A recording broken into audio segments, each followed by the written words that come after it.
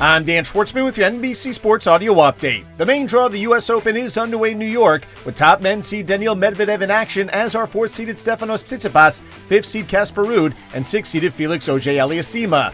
In the women's draw, 2-seed Anett Kontaveit, 3rd-seeded Maria Sakkari, 5th-seed Ons Jabeur, 7th-seed Simona Halep, and 12th-seeded Coco Gauff play first-round matches, while Serena Williams begins her final tournament before retirement. Washington Commanders head coach Ron Rivera has given another update on rookie running back Brian Robinson, who was shot twice in an apparent robbery yesterday in D.C., saying that the 23-year-old was doing well. Robinson suffered non-life-threatening injuries after being hit twice in the lower extremities. No time frame has been given for Robinson to return to the field, but the team believes it could be as early as sometime this season.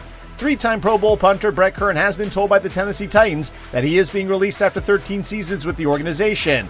Kern, who was a first-team All-Pro in 2019, was set to earn $2.1 million this season, with $900,000 of it guaranteed. Undrafted rookie free agent Ryan Stonehouse out of Colorado State will be the punter moving forward. Just 8 games on the Major League Baseball schedule, with no matchups featuring both teams with 500 or better records. Meanwhile, the Majors' top team, the LA Dodgers, look for their 89th win as they play the Marlins in Miami, while the New York Yankees look to snap a 2-game losing streak as they open a series at the Los Angeles Angels. Minor League Baseball players are one step closer to unionizing, as the Major League Baseball Players Association has sent out authorization cards to all players. If 30% of players sign the card, a vote will be held, and if more than 50% of players vote to unionize, the MLBPA will then collectively bargain on behalf of the more than 5,000 minor leaguers. The WNBA playoffs resume on Wednesday with 2 Game 2s in the semifinals, with the Chicago Sky hosting the Connecticut Sun, with the Sun leading 1-0, while the Seattle Storm visit the Las Vegas Aces, with the Storm up in the series 1-0.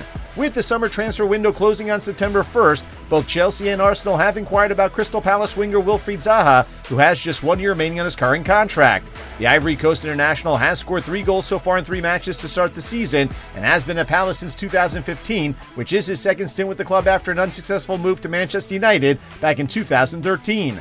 Barcelona striker Pierre-Emerick Aubameyang was assaulted as a gang of thieves broke into his house and tied him and his wife up while stealing items from the house, including forcing the former Arsenal captain to open a safe containing jewelry and other valuables. Neither the 33-year-old or his wife were injured. With your NBC Sports Audio Update, I'm Dan Schwartzman.